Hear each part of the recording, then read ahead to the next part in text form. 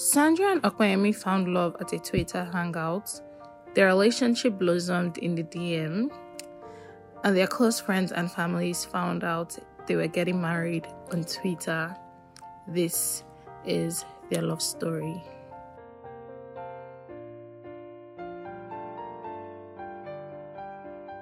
I met her at a Twitter hangout in December 2017. I remember she was wearing a green dress.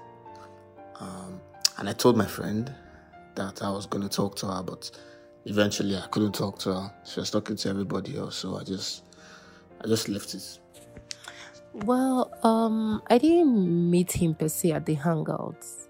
I mean, I saw him in passing. He was there. Every other person too was there, but I mean, I just saw him in passing. I didn't really meet him in the hangout. Lol. Because you're feeling yourself now. So after the hangout, I followed her on Twitter. So, after the hangout, he followed me on Twitter, which wasn't surprising because a lot of people also followed, like a lot of people that were at the hangout also followed, and then I followed back, and that has been it since then. He started stalking me in quotes, whenever I tweeted or posted a picture, he would hype me up, and always coming on my tweets, coming on my pictures, sending me DMs every now and again. And in my head, I'm like, who is this one? Me, I don't know you. Anyway, fast forward to my birthday in April 2020. He tweeted at me, happy birthday, which again was normal because I got a lot of birthday messages. He tweeted at me like, oh, happy birthday, and then went on his timeline to sub me like, happy birthday, Sandra. He didn't mention me. Happy birthday, Sandra. Sandra is so beautiful, and yada yada. And then I found it funny. Like, this guy, okay, now you have my attention.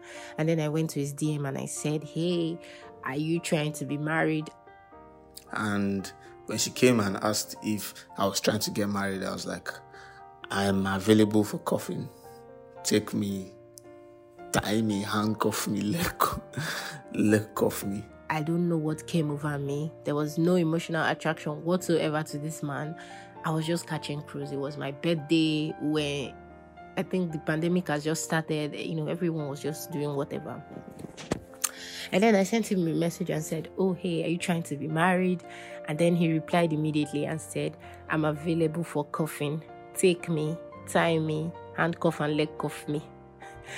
Like I said, I wanted to catch cruise that day. So I asked him to call me and so that we'll make it official. He did. And after the call, we continued talking and texting. And then 2 days after the call, he asked me if I wanted to hang out, at his place. Like I said, places were already shut down. We couldn't go anywhere. So he asked if I wanted to hang out at his place. I wasn't doing anything, and so I agreed. When I got to his house, the person that asked me to come and hang out at this place was not at home. When I got to his house, I got down from the Uber and then I called him like, oh, I'm outside your gate. He said, okay. And then he sent someone to come pick me up. So I actually went shopping for her. I told her my flatmate was going to take her inside or pick her up.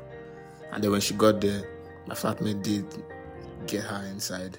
I found it funny. Like, you knew I was coming. I was updating you on my every move. Like, oh, this is where I am now. And then you're not around. Oh, well, the person, brought me. The person picked me up outside. And then he took me inside his room. I was just sitting on the bed there, I didn't know what to do. I was just sitting on the bed. So when he got back, he said he went to buy things to cook, and he went shopping for me. He went to buy things to cook. But it was funny because we didn't even, have the food again. We eventually ordered pizza that never came. And it was also one of those days where NEPA decided to be wicked, So there was no lights. I didn't even have DSTV either, or chairs for that matter. Yeah, he didn't even have any chair in his house. There was no DSTV, there was no chair, there was no light. And when she got there, the only thing we could do was to play games. So we played Ludo. So that day was a huge mess. I was very angry. In my mind, I'm like, God, I wasted my time. I lived on the island at the time and I came all the way to Magodo. I said, God, I just wasted my time today. Look at this one. Doesn't even have light, doesn't have chair. Like, I beg me, this is just a waste of my time. I'm not coming back here again. So it was time for me to leave, and then I got the ride to go back to the island. And then he saw me off to the car. And then when the guy was going to leave, he tried to peck me. In my mind, I'm like, come on your face for my mouth. Come on your mouth for my face, I beg. I'd already told myself that I was not going to go back there again. And then I think I forgot my muffler in his house. I forgot my muffler. And I told him, I'd forgotten my muffler. I had to text him, like, I forgot my muffler. He said he was going to send a dispatch to bring the muffler to me the next day at work. There was still remote working, so we're going one day on and one day off. When he brought the muffler, when the dispatch guy brought the muffler, there was a note inside of it, a love letter. I didn't even bother to read it because who is this one? I'm tired of you already. Like, the first impression, the first date I didn't like the first date, so I'm not even ready to pursue a relationship with him. And then I didn't read it. I asked him, I called him and said, I saw a letter, I'm not going to read it, you just need to say what is inside the letter. Then he said, he was just trying to make up for the bad first date. Look, I thought it was sweet, sha. But, I'm a hard guy. I'm hard to please. And she came around and she stayed. Actually, enjoyed the date. And I wanted to make sure that she had fun too. I wanted to spend more time with her. And I'm really glad that we continue talking because that is why we are here. So after she left, after the first date, I texted her, I called her, but I just kept it constant, so I was always reaching out to her. I really liked it. And then on the third day, after the first date, I got to work and there was a platter of food on my desk. I was thinking, I'm not really talking to anyone like that would want to send me food. I didn't have any conversation with anybody about platter of food. I texted him and said, did you send me food? He said, no, he didn't. You know what he did? He went on Twitter and went to post, whoever sent platter to my girlfriend, thank you. When I saw the tweet, I sent it to my friend in DM, like, what's wrong with this boy? Which one is girlfriend? Let him not go and spoil things for me. Which one is girlfriend? Who is his girlfriend? Anyway, I didn't tell him though, but it was all fun and games until, I started to dig the guy. I started to like him, like, okay, maybe there's something here. Let's see. And he was very generous. He still is. He was very generous. That period, if I just tweet anything about, I love this shoe, he would just say, send your account number, let me buy the shoe for you. There was just a lot of, buying, small buying here and there, and I started to dig him. I started to really dig him. He even bought me power bank. Remember, that's the first power bank I've ever owned because I've never had a power bank in my life. He bought me a power bank and he sent me money from time to time. Yeah, the trick is to buy a power bank. He was just showing up for me, being there and showing up. Well, there were days where she just blow me off. She wouldn't even answer me. She would just air my messages and not pick my calls. And it really pissed me off. But I'm a very patient man. I'm very persistent. You can be rude to me. You can say whatever it is I like. And I just look at you and be smiling. So, at the time, I already liked her anyway. In fact, from the first time that I saw her in that green dress, I liked her. And then, thank God for the power bank and a month of consistent wooing. So I think she started to feel the boy too. And after a month, I started dating her from the first day, but after a month, she started dating me back. So, and one interesting thing is during the lockdown, we were together all through. And I really enjoyed driving. So she lived far away on the island. I stayed in Magodo. So I'd leave my house by 5 a.m. and drive down to it on the island. And then I'd leave her house by 10 p.m. and get back home. So I spent so much time with her. And the truth is, this relationship has been my first serious relationship. I've been in relationships before. Like some of those relationships, you start out great, and after a few weeks, things just evaporate. But I was willing to be deliberate with Sandra, so I wanted to make sure that everything worked. And I'm not surprised about where we are, because she's the total package of everything that I wanted in a woman. I wanted to make things work too. Before him, I was in relationships where we weren't sincere with ourselves. The kind of relationship where you just want to be wicked to your partner for no reason. But with him, it was different. He was always present. At first, I thought he was just another guy. But around June 2020, my friends and I were moving to a new apartment, and he helped us do a lot of things. Driving from Magodo to the island every day, smart thing. If it was a test, I was ready to pass it. I remember when she was moving homes. I was the handyman. There's nothing I didn't do. I was the carpenter. I was the one that carried load. I was the driver. There was nothing that I didn't do. My friends kept telling me, Sandra, this man is in love with you. He's showing up and showing out for you. What's up? That evening that we moved into the flat, he got someone to clean the whole house, moved all my stuff into my room. I literally was so stunned. He bought every single thing I had in that house, even though I was always at his house. And then we started doing the dating. 6 months in, I don't remember where we were driving to, and then he asked me, do I look like someone that you can marry? I don't know where that question came out from, but I looked at him and said, why not? Mind you, I already liked him. I was already in love with him. I said, why not? The conversation ended there, but it caused like a shift in how I saw him. He was no longer my boyfriend. In my mind, he had already become someone I wanted to see do life with. He had already become my fiancé. And we started making decisions as a couple, wanted to get married. So I told my parents about him, and they asked him to visit them in Port Harcourt. I also remember when I traveled to Port Harcourt to meet her people.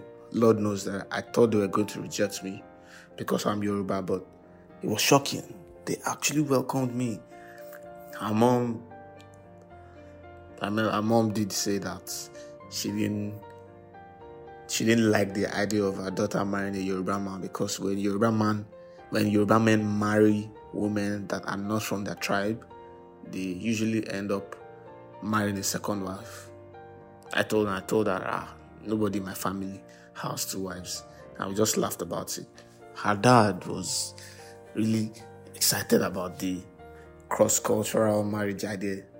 The man kept saying, I'm so glad, that we're expanding the family even into different tribes. And Sandra's family, they're very family-oriented. I met like 600 uncles and 582 aunties.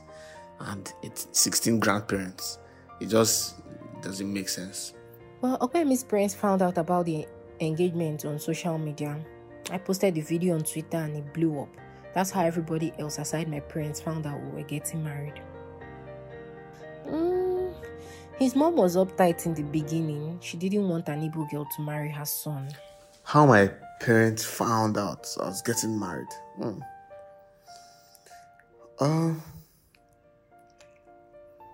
My parents knew that we were planning to get married, but I didn't tell them exactly when I was going to engage her. Besides, my mom wasn't even party to the idea anyway. It took some winning her over to get her from point A to point B. She was very, I don't know, closed-minded to the whole thing from the beginning, but I didn't care. Do you get, I didn't even send. I just told her, hey, look, this is the person that I want to marry, and that's the end. And she came around. Since Sandra and I got married, I can't say anything particular has changed, because we did this whole cohabitation thing. We lived together, we got married, so it really wasn't hard to settle in. Before we got married, she still had a place, but she was staying at mine, and when her rent expired, she then moved her things to mine. My mom would say that marriage is a closed gift. You don't know what is inside until they've given you the gift. And whatever you see inside, you just have to make do with. So from time to time, I realized that I can't just get angry and go to my house again. Before, if he does anything, I'm just like, I'm packing my things and I'm going. But now I can't just get angry and go to my house again. We're now married. Right here is my home. So there's this consciousness I have to deal with him for the rest of my life. Aside from that realization, for me, nothing has changed. Let me tell you about our biggest fights. Everybody has that one ex that refuses to just go away. So Sandra had a particular ex, some dude who was a pain in my neck. So one time, before we got engaged, this dude called her over the phone, and I heard them talking about, and I just got back, and I brought some goodies, and I heard her to say, no, I'm coming to collect my goodies. And when I heard that, my brain just exploded. It's like, what kind of goodies are you going there to collect that I cannot give you, or I have not given you? And I found it really disrespectful. And I told her, hey, see, if you are not going to respect this relationship, just go. And she did go. She left. She got angry. She packed her things inside some tiny nylon bags, and then went to her house. My box was in my house. I trolled her for it, because she didn't even have a box. She said her box was in her house, but that's okay. The worst part was that when she called later, she said, God said I should call you. I said, okay. But what did God tell you to tell me? She said nothing. I'm no, God that told you to call me must have told you to tell me something, because God did not tell me that you're going to call me, and God did not say I should say anything to you. And it was funny, but I understood. She's very stubborn. Sandra is stubborn to death. But it was the first time that I saw that she was really willing to try. When I go home, I talked to my best friend about it. She told me I was wrong, but I didn't know how to apologize. Eventually, Okwemi and I talked about it, and I apologized. That was when I realized how much I loved him and how deep I had gotten into this whole thing. The best part of this relationship for me is that we are friends. That's the first thing. We are friends. So outside of romance, we can talk to each other about anything. He doesn't baby me when I'm wrong. He calls me out on my bullshit, and vice versa. And I think good friends should do that for each other. Apart from the friendship, I like that we complement each other. I'm very calm. She's, oh my God, you do not want to fuck with me around my wife, because she will take it personal. So we're like opposites. And you know what they say about opposites. So even in our careers, I'm a creative. She's from a corporate background. The way we see the world is quite different, but we found a way to meet in the middle. So she says I'm ice and that she's fire, and I think she's right. But that synergy is my favorite part of the relationship. I love that she's a free spirit. The first time I saw her, apart from how beautiful she was just like the energy She was just free with everybody. And even though we were meeting each other for the first time that day, it was like she was already friends. I really love that boldness. Plus, she's so beautiful. So for me, it's apart from the fact that he has swag, I love how present he is. He listens. He always listens to me and is always there for me. I want to keep that for myself forever. If I were to rate this relationship, I'll give it a 10 because we've always had each other's backs. We always have each other's backs. We don't joke with anything that concerns the other person. I know there's nothing that can mess this relationship up. We've put in so much work to make it work, and we're also deliberate about putting in more work to make it work. And I know that won't stop. Also 10 for me because we are accountable to each other and he makes me want to be better.